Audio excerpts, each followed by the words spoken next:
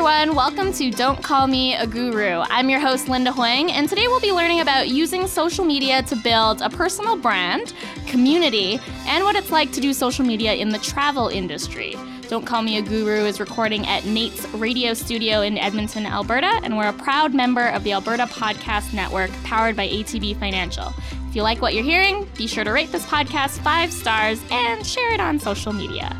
Now we'll get right into it. Today's guest is Brittany LeBlanc, the self-described best person to follow on the internet.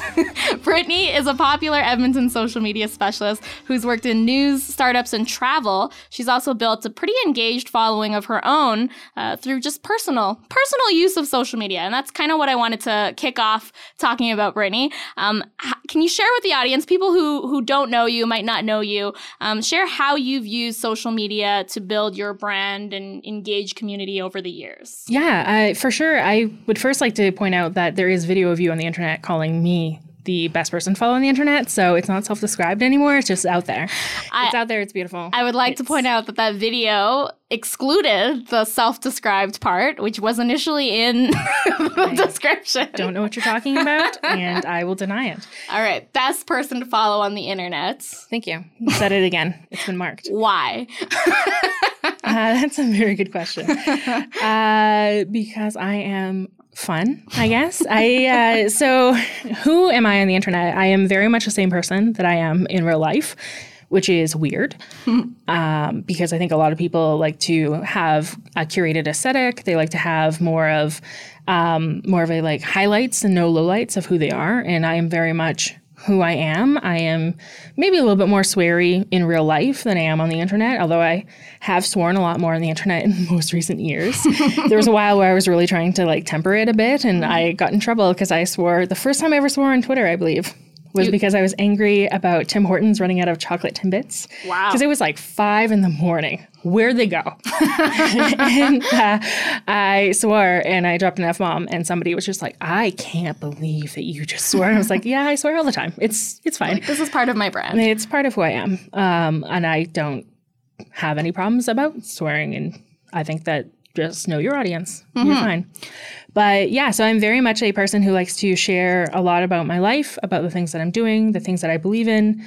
I share a lot about my migraines that I have, sharing the lowlights as well, just because I think it's important to talk about it and to be really open about things that you're going through. So if you're going through chronic illnesses or mental health issues or having a bad time at the mall, I think that all of that is relevant. And I like to always tell people that whatever you're talking about, as long as it's something you're interested in, as long as you're genuinely interested in the thing, it's probably relatable. It's probably something that somebody else can relate to and wants to talk about. Mm-hmm.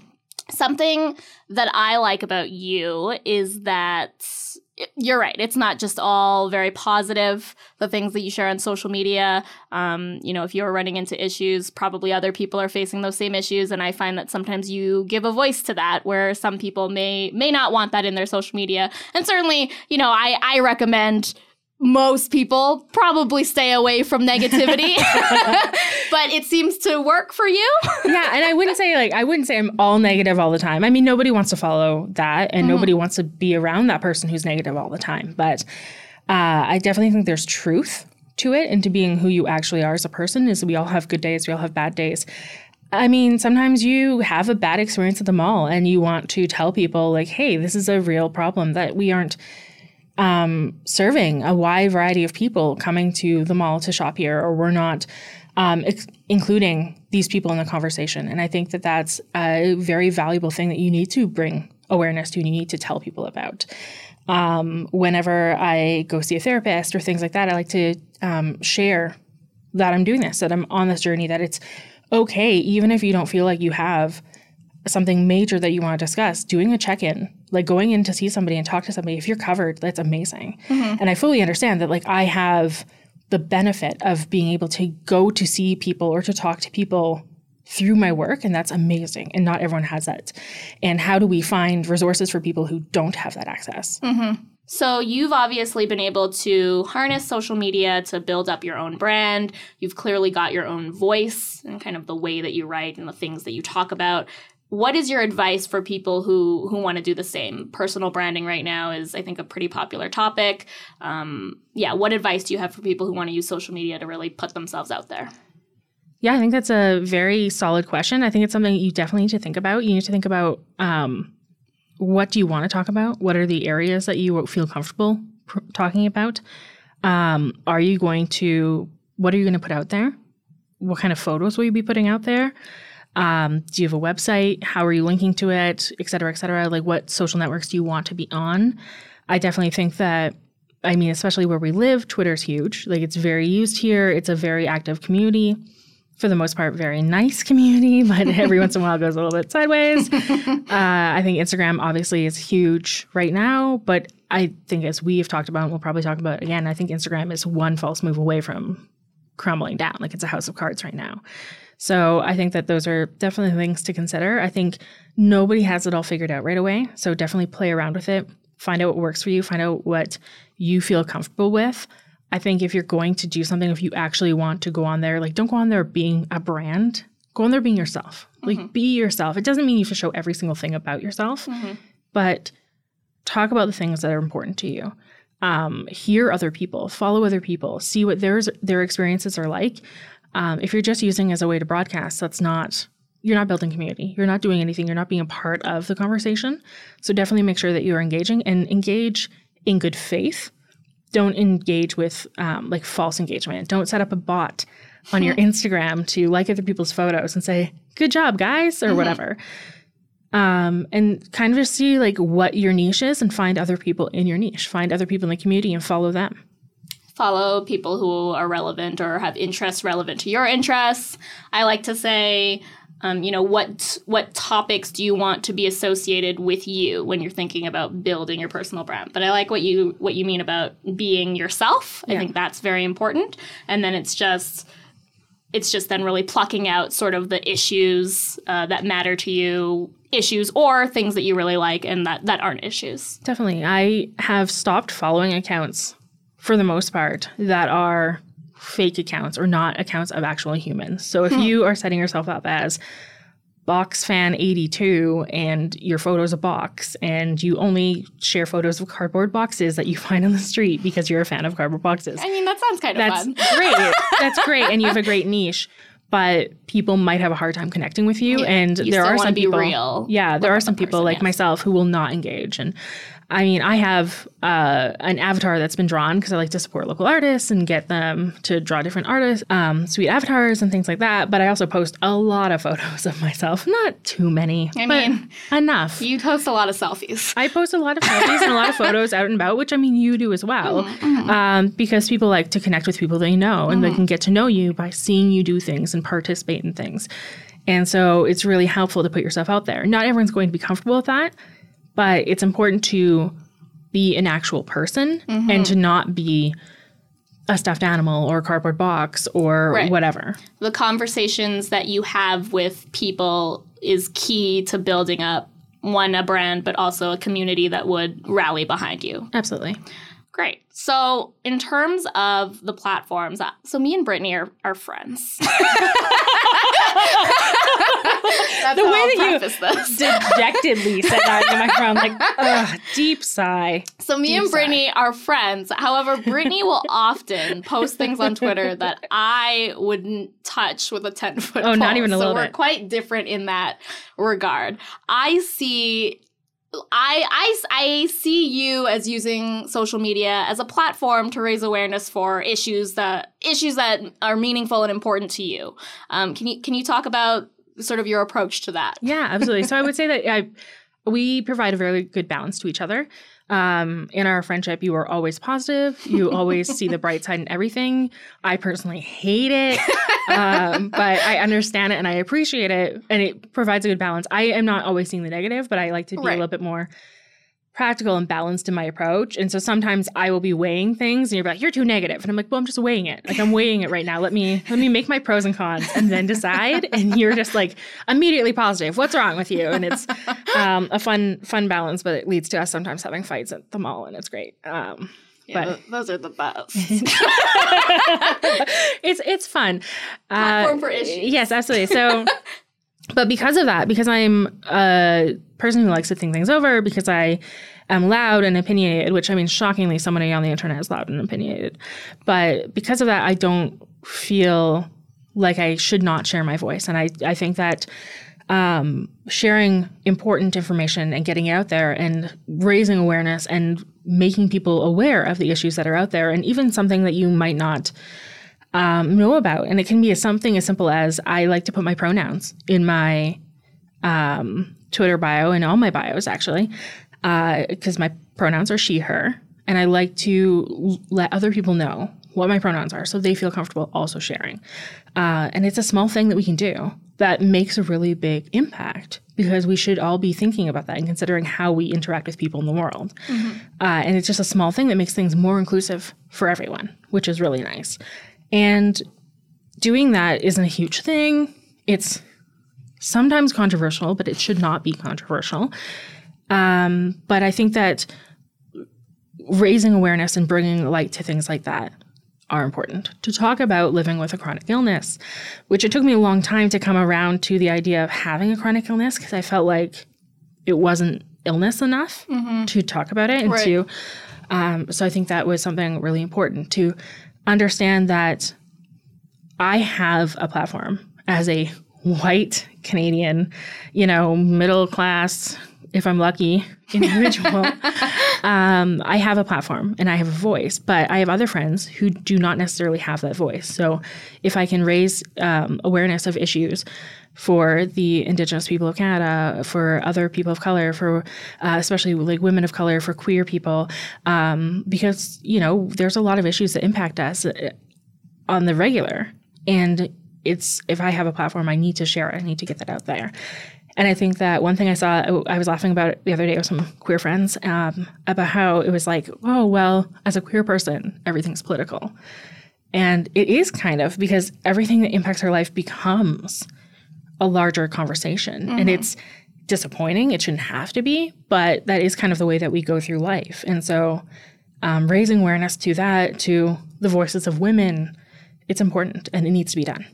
Amazing. Yeah. Yeah. I really appreciate that about you. Thank you. Even if it's not necessarily issues that I want to dive into.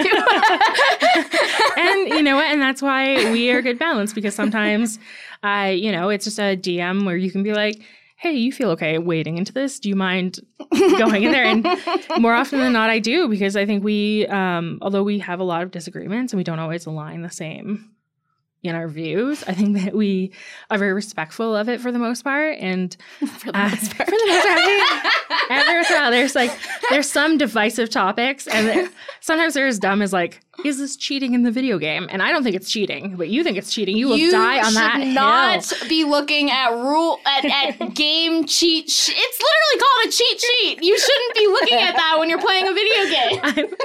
All right, we're not going to agree on this, but I appreciate the fact that that's what we disagree on, is something like that, and not like women are people. Right. So we're in the right place for those important issues. But yeah, I think that anyone who has that sort of platform should be raising those issues. And that's, I mean, the blog post that you wrote, we were talking about you and Mike and the issues that you guys are having with your unexplained fertility. I mean, I think it was over a year ago that I was like, write this blog post, because there's so many people out there who are like you. And sharing that is so powerful. It connects you to all those people. And I think sharing the bad as well as the good, it's human. It's amazing, but also it helps people feel less alone. It does, yeah. After I posted that blog, I literally got probably like almost 1,000 messages from women and men, who could relate or couldn't relate, but it really moved them or made them think about it from a different perspective. Yeah, it can be powerful. Absolutely. So Brittany sort of alluded to it. We'll go to an ad break first, but when we come back, we will talk about why Instagram, according to Brittany, is just one false move away from crumbling. Is there any better teaser to stick around than that? This episode of Don't Call Me a Guru is sponsored by Perch, the podcast by ATB. Perch connects with the experts, influencers, and big thinkers who are shaping our province. Each series connects to the topic of the most recent issue of Perch, a research publication produced by ATB. Learn more by visiting atb.com/perch. All right, so we are back talking with Brittany LeBlanc, a social media specialist. She's built her own brand using social media, and we're going to get into some of her more professional experience in a bit. But Brittany has some thoughts about Instagram. Brittany has opinions. And when we're talking about, giving a platform for issues, this is your platform, Brittany. This is my rant against Instagram. We actually talk a lot about Instagram's algorithm, how it's not showing users as many photos as it once did, all these, different ways that people are now trying to get people to sign up for notifications or, like this so that I show up more, or watch my story so that you get this. So there's all these little hacks in theory that you can do. But I want to know your take on why you're saying that Instagram is maybe just one more move away from losing its audience, its users. Yeah. So, first of all, Instagram, love it. Hate it. It hates you, I think. It hates me so much, and I don't know why. And it's really interesting because, as an aside, Linda and I compare stuff all the time. We've had Instagram races where we've posted similar photos with captions to see how they would do because we are sick. We're cool. We're super cool, but also have a weird sickness where we need to know more about everything and how things perform, which I think if you're listening to this podcast, you're also probably one of these people as well. But it seems like no matter what I do, Instagram hates me. And it will just it won't show my photo to people. It doesn't matter if I'm using the right time, if I'm using the right hashtags, if I'm using. It's a great photo. It's an amazing photo. It's beautiful. Everything's great. I'm posting enough on Instagram stories. I'm doing all the things that we always suggest. Like all these best practices. And sometimes that's unfortunately the truth is you can do every single thing in the best practice. And sometimes they're just not going to show your stuff. It's still might not work for you. Which, could be comforting for some people.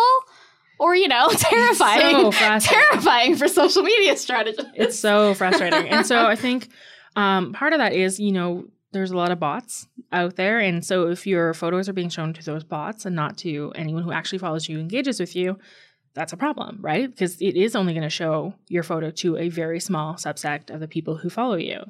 I'm constantly frustrated with the fact that I'll open my Instagram up and it'll be the same 10 photos over and over and over, for an entire day. Even after you've already liked it. Even after I've liked it, I've engaged it, I've seen it. Or I'm just I'm sorry, I'm going to scroll past your baby. I'm not going to like your photo of your baby. I don't want to see more babies on my feed. Sorry. It's the worst. You heard it here first, people. Baby photos. I am almost certainly not going to like it. I am very sorry. Your babies are adorable aliens. But yeah, no. So it's just it's very interesting to kind of see that even if you do all the things right, Instagram sometimes just doesn't play along. And we've been there together when I've been oh, this is a great photo. We're going to do this thing. And I don't know, it's just terrible. Worked. And then I think not long ago they had leaked accidentally a new type of news feed that you were pretty concerned about. Oh my goodness. So the infamous bug of Instagram. So this was was it early January, I guess, when this happened? Yeah, 2019, yeah. 2019. So, and Linda missed it somehow because apparently she's not as dedicated to Instagram or the internet as I am. She's trying to unplug, I think. Very, very frustrating. But I was on, and a coworker was on, and we're both very heavy Instagram users. We really like Instagram. And as we're on there, it pops up, it's a screen, and it says, hey, now for your feed. Instead of scrolling up and down, you're going to tap right and left. Sort of similar Sort to of like your stories. Yes. However, hey, your friend who just posted 10 photos of the same mountain? You're going to have to look at all 10 of those photos before you get to the next person. Mm-hmm. You aren't going to see Linda's tacos until you get past the 10 mountain photos. And it's a bad experience because sometimes I don't want to see your 10 mountain photos. And I'm sure they're lovely, but it's the same angle. The clouds are the same. There's nothing different here. I'm sorry. Right. But you had a great time, and that's important. And I That's great. I just don't want to see those photos. Or tending your baby or dog or whatever it is, your car. So potentially this sort of swipe or tap through would affect people's... So instead of scrolling quickly by, it forces you to engage with each photo, which from Instagram's perspective is great. But from a user perspective, it was horrific. Inauthentic engagement. It was inauthentic, and it was also just like, that's not how people use Instagram. I mean, already you have people who are upset because it's no longer a chronological timeline. There's no way to change it. There's no way to fix it. So you're seeing photos from all over the place, and you're not always getting the things that you want to see in your feed. And so people already are upset about that. They're not liking it. They're finding that they're getting less engagement. They're finding that they're not seeing their friends as much. They're missing important life announcements. They're missing important events. Not everyone wants to have notifications on for every person that they follow, which I understand. I know that you have one for me because you like all my stuff, right, Linda? I do. Excellent. Thank you. That was a test. It was a test, Linda. You passed. I do have one for you as well because friendship. Thank you. But there's a lot of people that I don't want to have notifications for. I just want to see their stuff as it comes in the feed. And it's not that I don't like their stuff. It's just we all have notification fatigue from getting so many. For sure. So the Instagram feed was now that you have to tap through every single photo. And it was just a terrible, terrible experience. And so much so that I was just like, this is bad. Like, I don't know how people are going to use Instagram like this. And my coworker, being very dramatic, came over and he was like, I'm going to delete this immediately. I now hate Instagram. And in the next half an hour, you saw people who'd log on to Instagram and they'd have this experience. And there were so many people, and we're always dramatic. Whenever there's a change everywhere, we're always over dramatic about it. Social media users are generally very upset if their newsfeed interface changes, which is 100% fair. But I would say this was such a major shift and such a bad decision to roll out that, I mean, they reversed it, which they said they called it was a bug. A bug. Yes. However, if you're going to accidentally release a bug, it's not usually going to have a step-by-step guide of how to use this bug. That seems very weird to me for bugs. But yeah, so people really didn't like it. And the amount that people unifiedly hated this, and so hugely, was, I mean, impressive. I don't think we've seen anything that people have hated that much. I mean, everyone, of course, hates the fact that the feeds are not chronological on Instagram. I don't know a single person who's like, I love that. But here's what you missed. Here's what you missed. Just tell me more about that. Tell me more about my friend liking something that I don't care about at all, or liked as a guilty pleasure. No, everyone knows your shame. Yeah. So, I mean, there's things that we don't like, but we can live with. But this was such a fundamental shift. And it just showed that they had no idea how their people experience the platform that they use. That I think that if Instagram rolls out something like that again, it's gone. Like, if that was a permanent feature that was actually rolled out to Instagram, there are people like, my coworker who is a super user who uses it all the time, who will just leave the platform. And so I do worry. I mean, and I think as a person who uses social media for life, but also for marketing and for everything else that we do. Professionally and personally, I think that it's kind of this terrible tightrope act that we walk all the time, which is, I mean, what day does Facebook finally do a scandal that everyone stops using Facebook? And now you have one more tool and thing that you use doesn't exist. And I think that there's nothing that's coming up that can beat any of these things. We've seen a whole bunch go through. I have an entire folder of old social networks that, like, I go and check every once in a while. I'm like, yeah, you doing anything? They're not. MySpace? Not MySpace, although I think it's just like, coming back? I think it's just Tom and I hanging out. It's a great time. I actually follow Tom on Instagram now. I'm sure that he just travels the world and takes cool photos. He's all the money in the world. He's fine. So. He's set. Who still remembers Tom from MySpace? Like, literally tweet at us. Literally everyone.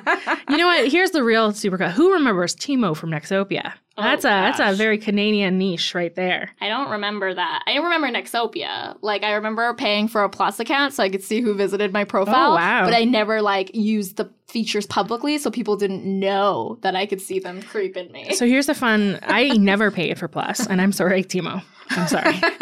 I never paid for it, but I was a pic mod. And so we moderated all of your pictures. And if you moderate an X amount per month, you got Plus for free. Oh, and so nice. I constantly I worked away, volunteered some time doing that. That's actually a feature, honestly, the seeing who visited your profile. It's amazing. but that hasn't really carried on to other social networks. I don't know what you're talking about. LinkedIn loves it. They're telling me all the time how many people have visited my profile. Outside of LinkedIn. Yeah, outside of LinkedIn, probably not. I think it would be something very interesting. Yeah. I think it would also be something horrific. I mean, if you have that on Instagram, there are some people who creep some people's accounts. Yeah. I don't think anyone needs to know that much. But yeah, no, I have a lot of good memories of Nexopia, despite the dumpster fire it sometimes was. I always hated that it added the Nexopia watermark on the bottom of the picture, though. You need to know where it came from. I mean, I think MySpace did the same thing. I don't know. Like, I think all of them did. Well, not Facebook. Well, but Facebook is a rating site to see who's hot or not. They're not going to put that. They're not going to put that on there. We could talk about origins of social networks all day long. Oh, we could. But just bringing it back to, how sort of your views on Instagram could then be useful for social media specialists. So I think we've got some summary here. Is like, you know what, you can really be doing everything right, and your post might not still be performing where you want it to be. And you know what, that you got to be okay with that. Keep trying, keep experimenting, keep putting out good content. But sometimes you really are at the mercy of the social network that you're using. I think about that often, actually, when I see businesses only get a Facebook page as their website. Oh, yeah. Like, that terrifies me because at any moment, Facebook could charge you for it. Facebook could remove all this. Facebook could do whatever they want. Well, and for Facebook pages, they're hiding things from the timeline. So it's, I mean, it's great that you want to be on there. The models really worked for them. So their ad industry is like booming. It's okay, but even then, like, how long is that ad industry going to continue booming when every few months it comes out, oh, they lied again? Yeah, that's true. Oh, this also isn't right. Here's a clarification about this metric. Yeah. Remember when we told you all those people really enjoyed looking at this? Yeah, they didn't. This is what we mean by video views. Yeah. Somebody existed near a Facebook account and your video played in an alternate dimension, and that counted as 5 views. I think I remember actually reading that some publishers were filing a lawsuit against Facebook because of their aggressive shift to video and sort of forcing everyone to, well, videos perform better, so you got to do video, and people love watching video. And then all these publishers hired videographers and laid off like some of the more traditional media. And so, I mean, I think there's obviously a degree of responsibility on both ends. Don't just cut your staff because Facebook says video is the way to go. But yeah, it's scary how if Facebook decides this is what the up and coming content is, and this is what we're going to show people, then you've got to start scrambling and figuring out, we got to do video now. Well, I think it's a cautionary tale. I mean, I know we both are sometimes a little bit more choosy with who we work with and who we partner with. And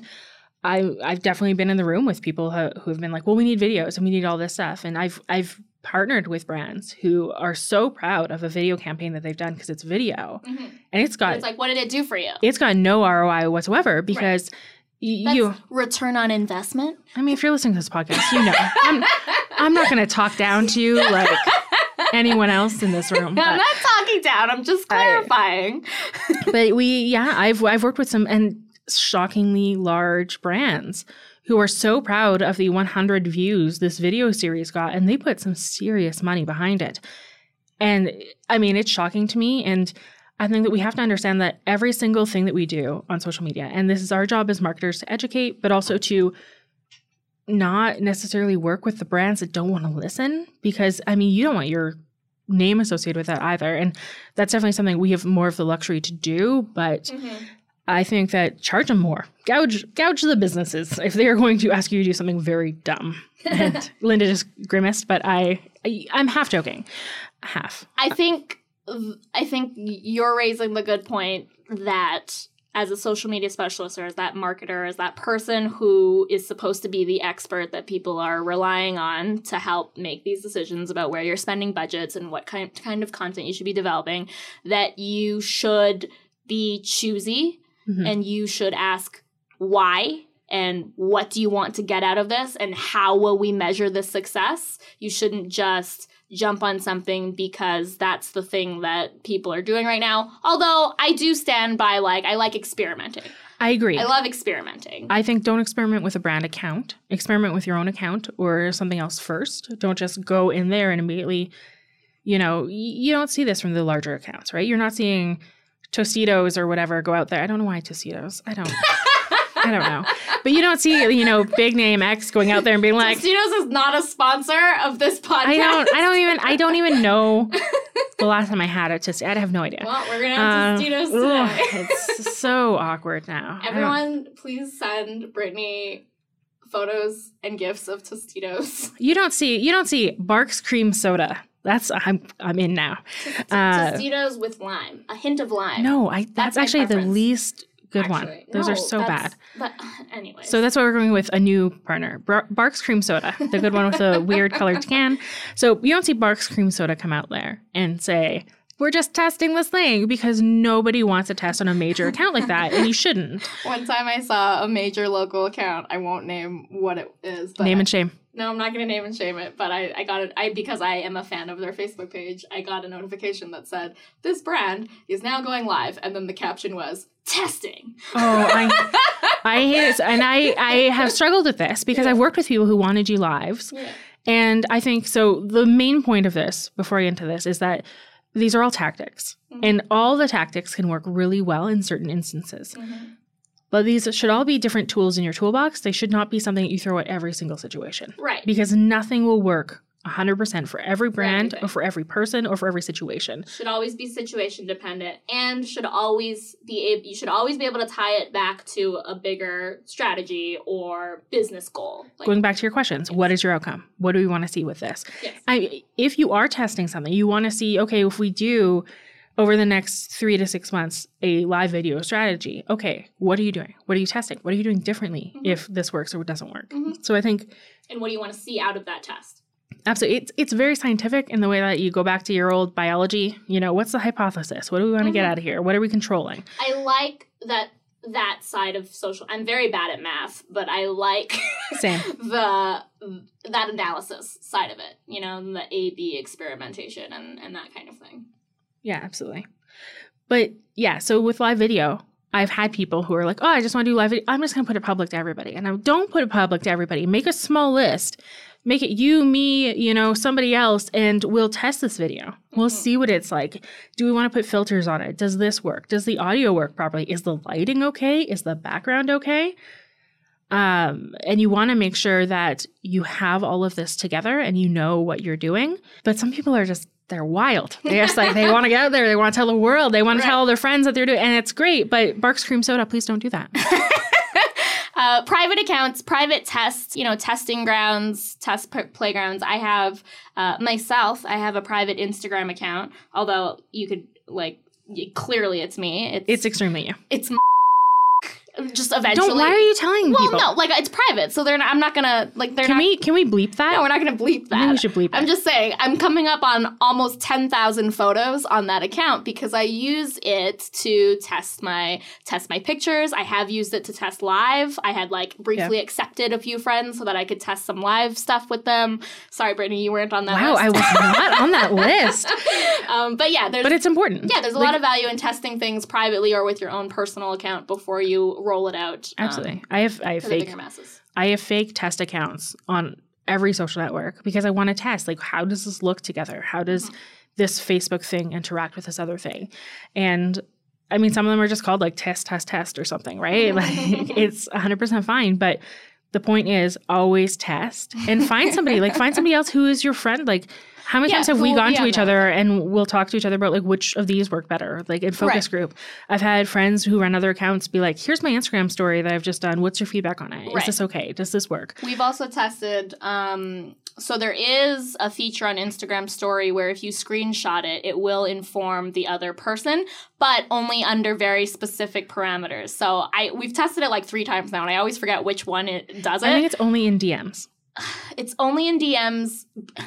Okay, we'll test it. Look, just tweet us. We'll tell you which one it is. But yeah, so things... Stop screenshotting our things is really the key point here. Anyways, we're going to go to our last ad break of the podcast. And then when we come back, we're going to talk about some of Brittany's professional experience. Because if you would believe it, all of that was just really just personal. Well, some of it was professional. I know. All right, so we'll be back in a moment. This episode of Don't Call Me a Guru is brought to you by the Let's Do Coffee podcast by the Maji Center at NAIT. Each episode features an interview with a student, entrepreneur, or NAIT alumnus. They dive into topics that explore their challenges, questions, and fears involved in operating their companies. Find the show at nait.ca/Maji Center. All right, Brittany, so let's talk about your experience doing social media in the travel industry. You were recently with AMA Travel, and although you're no longer there, I know you've got some great insights. I have always thought, so debunk this. Is this a myth or is it not? You know, Ready. I've always thought doing social media for travel/tourism has got to be so easy because you've just got this plethora of content. There's just so much content that you can use. People traveling here and there and everywhere. It's all this user-generated stuff. You never really need your own original content. Is that a myth? Everything you just said hurts me. So for people who are not aware of the Alberta Motor Association, which is where I was doing AMA Travel, that is a motor association like a AAA or a CAA, but in Alberta, it's the Alberta Motor Association. So that's what that is. So I was working for the travel arm of that. And in theory, it's sexy. Travel is a sexy topic to talk about, right? Everyone likes travel for the most part. There's some exceptions. I mean, yeah, there's always industries where you're like, oh, you know what? That would be much easier to do social media in that industry versus that industry. Yeah, like selling pool chemicals would be a little bit tougher for me than to be like, have you considered going to a beach? Right. Beaches are pretty nice, I guess. So, yes, I mean, in theory, overall, 100%. It's sexy. It's amazing. And I think that with any social media account or brand or anything that you ever run, there are many things you have to do that are foundational, that set up the team for success. There's guidelines that you have to do. There's getting people bought in to guidelines. I mean, the organization that I was working for was huge. It's very a large corporate, like very close to government. So it takes a long time for things to go through and to change. It's very different than working for a startup or doing something yourself or for a smaller brand. So, I mean, it's harder than you would think. It would appear, yes. Yeah, it's definitely like it should be easier than that, but it's harder to do. And to do things like user-generated content, well, I mean, everyone loves user-generated content, but how are you going to use it? Where do you use it? How do you make sure that you have permissions to use it? How are you curating the content? Where do you store it? How do you label it so you can get back later? There's a lot of things to think about. And I've done a lot of user-generated content in the past, either with campaigns. I did a food community with Gastropost, and I have now done stuff with the Alberta Motor Association where we did user-generated content for travel. But it's difficult. And sometimes you want to start with your staff, but not everyone can take a good photo, which is shocking. And I think sometimes as social media people think everyone can do it, right? Like how hard is it? Everyone has an Instagram account, grandmas have Instagram accounts. But sometimes people forget, take your fingers out of the photo. Make sure that the horizon is pretty even, that you can see things. I'm always reminded of how we take our photography skills for granted. 100%. When I ask someone to take a picture of me and my God. husband. Every time I travel, so I am mostly a solo traveler. I don't have an Instagrammable husband. Yeah. I would love to have Instagrammable partners. Please hit me up. Sign up. I am currently looking for Instagrammable partners, so reach out to me. You've sort of perfected the art of like the timer. I've really tried. I did have an incident when I was in Miami in November. I had thought that I had the perfect timer situation. I have one of those pop sockets. It's going to lean. It's going to be perfect. And there's a beautiful photo set of my phone tumbling down a staircase. Yeah. And I had to go find an Apple store to fix my screen because it was totally messed up. So I think that there's definitely a perk to traveling with other people, because if you have to trust strangers, I mean, it's tough. And you can't always be like, that person seems young and Instagram-y, because they aren't. And I have a lot of very funny vacation photos that prove that. For sure. So we definitely know that like not everyone can take a photo. So sometimes it is setting up guidelines and setting up people for success so they know how to take something and they know what you're looking for. And there will always be things that surprise you. One time there were people on this amazing, incredible trip and they had this beautiful vista ahead of them. And if they had taken 2 steps forward, they would have had just the vista and it would have been better focused and not focused completely on the terrible pigeon poop situation that was happening in the forefront because it was just obviously like all the birds landed there. And it was very gross. And just because of the nature of the photo, you could not crop it to redeem the photo because cropping only works sometimes, right? Sometimes you just have to take a better photo. And so, partly it's much better to do it right the first time. Post-production can't fix everything. It can't. And I mean, anyone who's ever done a video with somebody can tell you that is true. I remember one time again, if we're talking about guidelines and training people, and sometimes you just don't think about it if you're not in the field taking the pictures all the time. But it was a concert that was very poorly attended, and I remember the person taking the photo for social media took it in a way that showed that hundreds of seats were empty. And it's just, if you had just moved yourself a little closer to the stage and maybe just got the first row of people, then it could have looked. Well, and we also have a background. We both have been in journalism. Yes. So we both don't feel awkward at all about moving to the front of the room to take a good photo I do find that. Like, social media specialists, I think I took that for granted because I remember telling different coordinators I've worked with, yeah, like, don't worry, just say you're doing it for social media, just go right up to the front. And they are very nervous about doing that. And I've never understood it, but you're right. It's because we have this broadcasting and radio TV background. And you never want to be rude. Yes, you always want to get in, take the photo, and get out. Mm-hmm. Like, you don't want to stand in front of somebody. But yeah, so I think it's interesting. We also take for granted, like, what do you take photos of? Mm-hmm. So if you're going on an amazing trip, you're going to experience your first ever cruise. Well, what do I take photos of? And there's so many things you can take photos of, but for us, we live it. We understand. We understand what people are interested in. Mm-hmm. But for people who aren't as engaged online, it's a huge learning curve. So I think that's really interesting and something to always consider is like what are your guidelines like? And I mean, the sexiest part of our job is writing documentation. Mm-hmm. It's just like, oh my God, who doesn't love a beautiful document? A well thought out step-by-step guide. And I don't know about you, but like every time I've ever started a new role, it's new documentation and you're coming into some place that needs help. And it's not even just a role. I mean, if you're working with a brand, working on voice and tone guides and working on how do you say things. Really do you GIF? Do you emoji? Yeah. Mm-hmm. There's a lot of questions. Do you meme? Do you even meme, bro? Here's the thing. Do you meme? I'm going to say almost certainly not. Because most people cannot meme properly, right? They try too hard. It becomes too awkward. And for every well-executed meme, there's thousands. There's a bunch of very cringy ones. And you never want to see yourself appear on like fellow kids on Reddit or something. Mashable's list of it's 10 brands trying too hard. It's bad. You don't want that, right? And so I think you have to know who you are, you have to know who your brand is, and you have to know who you're representing. Mm-hmm. And as dull as it sometimes can be to write out documentation, and it's so important. And so, yeah, you take that for granted, I think, or some people can take that for granted. Absolutely. So travel, super sexy, but at the end of the day, the fundamentals are very similar to a lot of other places. In other industries, yeah. I'd say my last point I would make about taking photos, and I say this to everyone, and I'm always shocked if they don't do it, is that always take far more photos than you will ever use. Take 70 photos and you will use one of them. There is nothing I hate more. So as somebody who has to take photos a lot, and so, I mean, sometimes I'll partner with you with Instagram walks, things like that. We take tons of photos. We're taking different angles. We're telling people where to go. Down, oh my gosh, this is where you should look.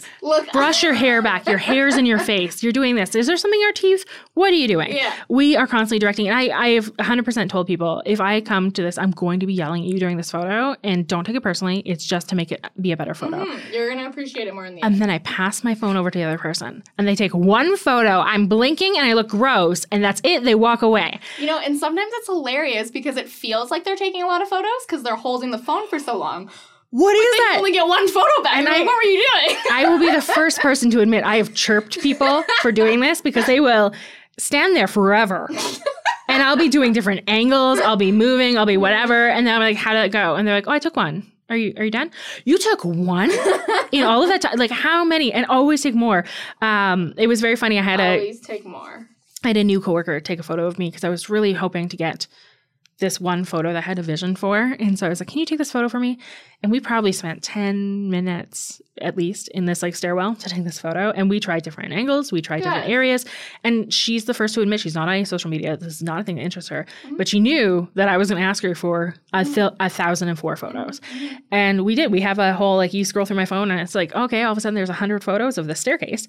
And but then there's the one. There's the one, right? And it's important and you have to find that. And so sometimes it's just training people. Take as many photos. Take different angles. Don't be afraid to get in there.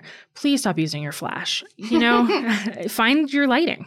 And I would say, if you're in a social media role where maybe you aren't in the field as much, or maybe you are blessed to have a coordinator or someone to support you with or a full-time photographer. With that type of work, or a full-time photographer, I would still, wherever you can, whether it's with your personal account or, a test account, to still get out there and make sure that you're staying up to date with the new features and the different angles and all of that stuff. Well, and how to edit photos properly. And don't oversaturate. Don't do any of these. Don't make it too grainy or too faded. Like, make sure your photo still looks real. Because that's the biggest advice I can ever give to anyone who's running any sort of user-generated content campaign, is that you want to make sure that the photos look attainable.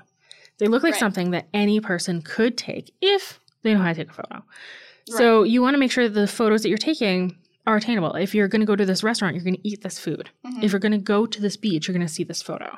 If you spend half a day setting up this photo shoot, climbing, it's not over the cliff. I mean, okay, climbing over the cliff. I mean, you have to do that sometimes, and it will take me half a day, and it will be a struggle the entire way.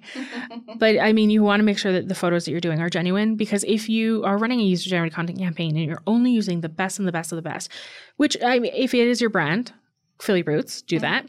But know that. Wait, what did you just say? Fill your boots. Like, fill go your have boots? It. Yeah. I've never heard that phrase before. I don't understand what Mike has been teaching you at all. You didn't understand whip a shitty. You don't understand fill your boots. I don't understand. Can you just explain what it means to fill your boots? Fill your boots, like, have your fill, right? Like, do what you want. You do you. It is the original, like, rural you do you is fill your boots. Okay. All right. I'm so disappointed in Mike right now. I don't know how you don't know this. This is but yeah, you do you, right? Do your thing. But if you are only showing the best of the best and showcasing the greatest, that might turn some people off. It's going to turn some people off, and it's going to make it seem unattainable. I think it's definitely, especially with something like Instagram, it's a balance between that sort of lifestyle that you can attain, but also because there is an aspirational element to it that people do enjoy, I would say. Well, and I mean, sometimes I do a photo where I'll like flip my skirt and it looks really nice. We took the perfect photo, right? I mean, it took a long time to do that. There's a lot of like flipping and stuff that happens. And if you have a vision, it'll happen. Yeah, no, that's the other thing. I recently was talking to kids about social media and what a social media specialist does or is. And can you explain it to me? And one of the things I said was, social media specialists or working in social media, you have to be a photographer. You have to be a video editor. You have to be an art director. You really do. You have to be all of these things. And I also always joke that Mike had anything. Okay, so my husband, for listeners, regular listeners of this show, you'll know that my husband takes a lot of my photos for me. And people will be like, wow, he's such a good photographer. And I'm like, it's my vision. Well, I mean, but Mike has skill. And I mean, it's not something I think, was born with. No, that's true. But I think that it's something that you have helped guide his way. Careful guides, yep. I mean, I didn't write him a document, but it's ingrained in his But head. I mean, you have yelled at him enough that it is going through. But I think, like, sorry, just it's not all just photos, right? I mean, to your point, what social media does and why you so often at larger brands have social media teams is social media is your PR. They're your communications. Mm-hmm. They're your customer service. Mm-hmm. They're interacting with people. They're your brand and digital reputation. They're your marketing. They're going out there and they're sharing things. There's so much that social media is doing that it's more than just a one-note thing. Mm-hmm. And I think as people listening to this podcast, you probably know that, but good to be reminded that you wear many hats. You wear many hats. It's definitely a tough gig, but we are here in solidarity with other social media people listening right now. So one of the winding down. We could just talk for hours. We could. In your role at AMA, we actually worked together a few times on some influencer campaigns. We have. So actually, one of the things that I reference in some of my influencer training sessions is the specificity of some deliverables that some of your agreements and contracts that you wrote for me were. And I actually use it in a good way. I'm like, you know what? If I think the example was you wanted a photo of me in the frame with a hotel behind me that wasn't like a selfie. So it was like a good clean shot where I'm visible with the hotel. Absolutely. And I think it's important so when I talk about that in my sessions, I basically use it as, you know what you want, or make sure you know what you want out of the influencer partnership. And obviously that type of photo for your client, if that's the hotel, was important. I think it's important to say that. Yeah. So can you just talk about your, quick tips for working with influencers, maybe thinking about strategy, and also about those deliverables and kind of being clear about what you're looking for? Absolutely. So first of all, thank you in advance for including a photo of me beside this where you're saying, who writes good contracts? It's this girl. I appreciate that. I appreciate that you do this all the time. I'm sure that you do. So I think one thing that I have a very unique outlook on here, and I know that you do as well, is that we both have worked as influencers and worked as the brand and the marketers hiring influencers. And so because of that, we know that you want to be very specific in what you're doing, not so specific that the influencer can't have fun, that they can't be creative and know what they're doing. But if there are certain things that you want to do, if you're partnering with somebody, especially when it's a larger thing, so if we're sending you on a trip, and so we've done that, we've sent you on a trip and we've said, hey, here are things that we want to have you highlight. Make sure that you're in this. Make sure that we have photos of you. And if you want a copy of those photos, ask for a copy of those photos, because we always did, because we want to promote the things that you're doing. Mm-hmm. So we're going to share that as well. Do you need to be tagged in everything that they do? And when you're tagged, do you want to be tagged in the photo, or do you want to be tagged in the tweet or the mention or in the post? Is Instagram story okay? Or do you want Instagram post? Mm-hmm. How many of each are a minimum? Because I think you want to give creativity. You want to let people do that. You also want to do research on the influencer that you're partnering with, mm-hmm. right? Like, I know that if you're going to something, you're going to be doing some tweets. You're going to be doing some Instagram stories. You're going to be doing things like that because that's what you do. But other people I've partnered with before, they're not people who do that. So I know that, okay, well, we're probably not going to get tweets for this, but we'll get some Instagram stories or we'll get this. So, I mean, always know who you're partnering with. There are things like when I was working for the Alberta Motor Association, part of the things that we are talking about all the time is road safety. And somebody at this table who I love dearly makes a lot of car karaoke videos and things like that, which show people not being safe on the road. It's called karaoke. Don't be a weirdo who calls it car karaoke. So karaoke. I think you did specifically say in one of the agreements, please do not film yourself singing in the vehicle. 110%. When hiring and partnering with Linda, because road safety is something that's so important to us, we put that in there. And it's not that it was only Linda specific, but you definitely influenced it. Because I was like, well, because that's something that matters, right? We don't want to show that person in anything that would cause them potentially injury or that would potentially make a dangerous thing. I mean, I know that we have definitely put stuff, and I don't think it was ever a concern for you, but, please don't drink and drive. Mm-hmm. Please make sure that you're governing yourself accordingly when you're at these things. Like, you're covering your butt as well. Absolutely. From a company perspective. Also, you want to make sure that your brand aligns. I can be a little bit more swearsy.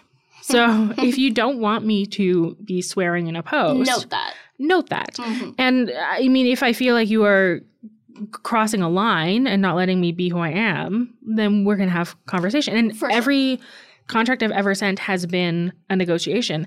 I don't know if the one I sent you also mentioned that you have to give me cookies in it. It did say that. I ignored it. I know you did, but you messaged me about it. And so what I like to do when I'm working with see if people are actually reading the agreement is make sure that they read the agreement. And one thing that I also do, and I think is super important, write the contract. But then right before you're partnering with the influencer to do something, make sure that you send them an email with all the information. to remind them of it. And I don't know if you found these valuable, but I always find them really valuable is you write and say, hey, Linda, this is what you're doing. This is who your point of contact is. This is what time you're expected to be at this thing. It's always helpful to have more information. Absolutely. I'd rather have more than too little. And if you can to try to guess. And if you can reference back to one email rather than having to search back and forth or find this contract that you dealt with. Absolutely. It's so much more valuable to you. And then one thing as a brand that I found works really well is that if you put things in there. So one thing that we would put in is we would work with other people who are different partners that we would also do things with. So the main focus would always be on X brand. Yep. But other partners would be associated with it. And what we would always put in there is, hey, we're doing X partner. The reason that we've partnered with X partner is this. It's because this ties into this or that. Sometimes it's because you also get a discount there, or they're really valuable because of this, or we really like supporting this business or whatever. And I find that almost every single time I've worked with an influencer and I've put that in there, the influencer has made mention of that. Yeah. Because A, it's a fun fact. It's a fun fact. B, it's usually something that you're grateful for talking about. It's useful for the audience. And it's something that's useful for the influence. I mean, when I was, so I did one. We partnered with Best Western. I stayed at the lovely Best Western Premier Leduc, the Denim Suites, which is actually a really nice hotel. And the first time I went there, I was like, this is a Best Western. But besides, I'm not getting paid anything for this. It was very nice. One of the things we partnered with was Sephora. And it was face masks. And I mentioned, if you buy online, you get a discount on it. Sephora is also not a sponsor of this podcast. I'm mentioning a lot of things that are not sponsors. I mean, any of you can hit me up and we can have a conversation. But anyway, so I had so many people come back to me and say, I didn't know this. And I'm sure you get the same thing. And so as a brand partnering with influencers, make sure to spell everything out. Make sure to be open to them pushing back. Make sure to know the influencer. So for Linda, I know that you appreciate local food. You do go to chains, but I'm not going to tell you to go eat at, insert chain here when I could tell you to go to eat at a local establishment that I know is really good and up your alley. And I had a different tourism trip where the main restaurant for lunch on the itinerary was a chain, and I pushed back and said, hey, we have that in Edmonton. Is there a more local place that we could go? So Absolutely. So knowing the influencer, knowing the type of things that they post, that's not. But again, not to say that I don't post or eat at chains, because I do. Because you do I'm the time. I'm not a food snob. I mean, one of us is, and it's not you. Side note, I will note that my karaoke, I'm still on karaoke. Oh my gosh. You have to my get over karaoke actually got me a different influencer partnership where they wanted me to do karaoke. Which is amazing. And I think that it absolutely, no brand is the same, right? And so I think it's important. Exactly. But for a brand that was very focused on driver education and safety. Of course, that makes sense. It was not a great fit. Anyways. But I think that also it just speaks to if you know the influencer you're working with, if you do a little bit of research. I mean, one thing that we have definitely talked about a million times and will consistently yell about is look to make sure the influencer is even going to be of value to you and what kind of value that they're going to be. Because not all influencers are equal. And it doesn't mean that you need to go with a person with the largest audience. It means that sometimes you're going with somebody who is the most engaged audience or that are posting and align with your values. But also a style or a tone that matches with you. Absolutely. And so one thing that we always try to do is match what we are asking to the influencer and find out what is important to them, because you're going to get more genuine and interesting content back from the influencer. When it makes sense for them. Absolutely. Absolutely. Okay, so my final question for this podcast to you is sort of a two-parter. Oh. I'm finding that my interview style is often like 2 or 3 questions when I just kind of like throw it at the person and see what sticks. I will point out that back in the day when we both took radio and television at NAIT, I took radio, you took television. That was frowned upon greatly. Yeah, well, I still I'm not even going to talk about my GPA. Wow. I mean, you might find some Star Awards downstairs in the studio. They stopped doing Star Awards. The years I was here, there was no Star Awards. And then I came back as a judge all the time, and I was judging all the Star Awards. Star Awards are the radio and TV awards for the student. Do they still do? No. So Matt, our producer, is our current radio student, and he's shaking his head. They don't do Star Awards anymore. You know what? It's one of those always a bridesmaid, never a bride situations. I'm constantly out here giving talks, giving the awards, never the one receiving the awards. Why, Linda? Why? Sorry, man. We did the Edmonton New Media Awards where we give out social media awards. Yeah. Did I ever win an award? No. I mean, but you're an organizer, so you can't. Exactly. There would be a scandal. Always the bridesmaid. Okay, so my last 2-part question is... Yes. If you could leave the social media specialists and interested listeners here today with your most important advice for either developing content or approaching social media, or you could flip it and be like, you know what, these are what I hate about what people are and companies are doing on social media. Don't do this. Please don't do this. What would you say?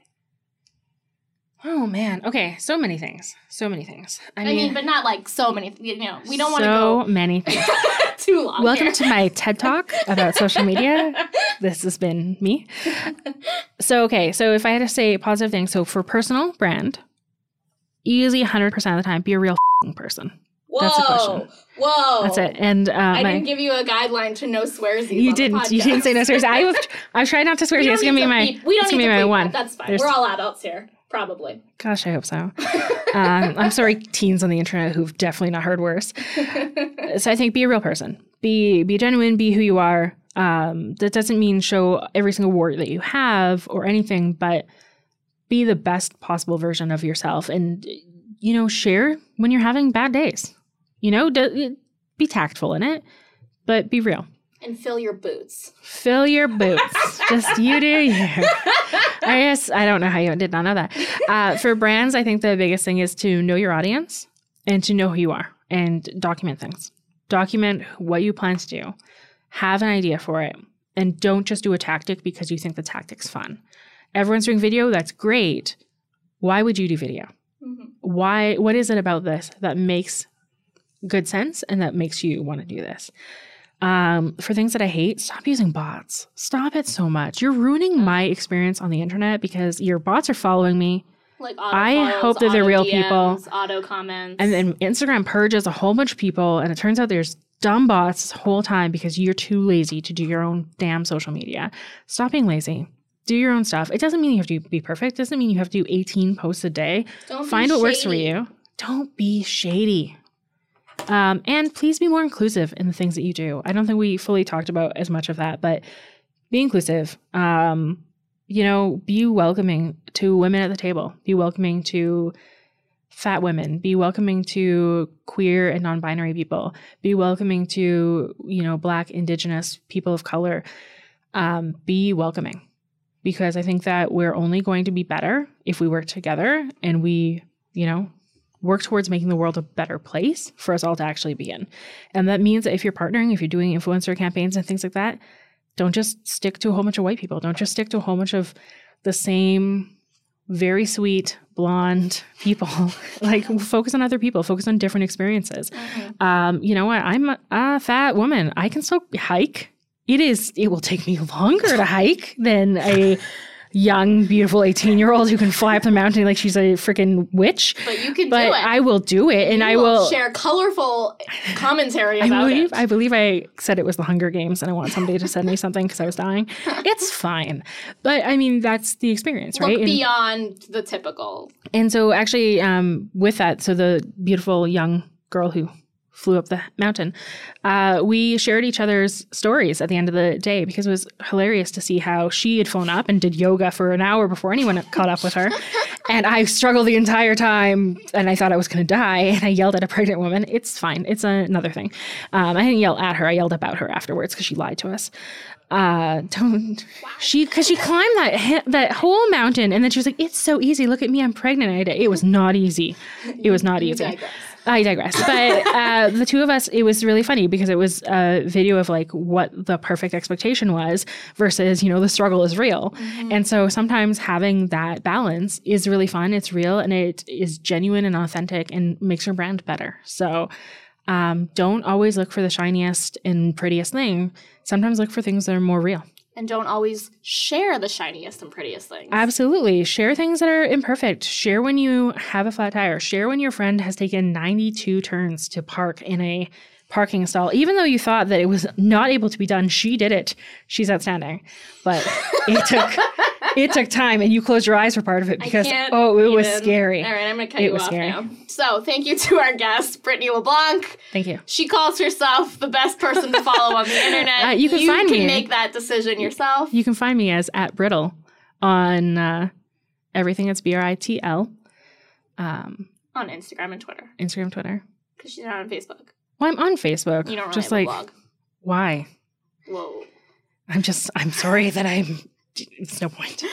I am your host, Linda Huang. Thank you for listening to this episode of Don't Call Me a Guru. We got some nice show credits coming at you in a second, thanking a bunch of key people and places that make this podcast what it is. And yeah, I hope you listen again next month. And thank you for listening. You're welcome for talking. The podcast you are listening to today was produced by Matt Matishchuk at the Nate Radio and Television Studios. The music bed for this episode was produced with the help of Doug Hoyer. The logo for Don't Call Me a Guru was designed with the help of graphic designer Rory Lee. Don't Call Me a Guru is a member of the Alberta Podcast Network, powered by ATB Financial.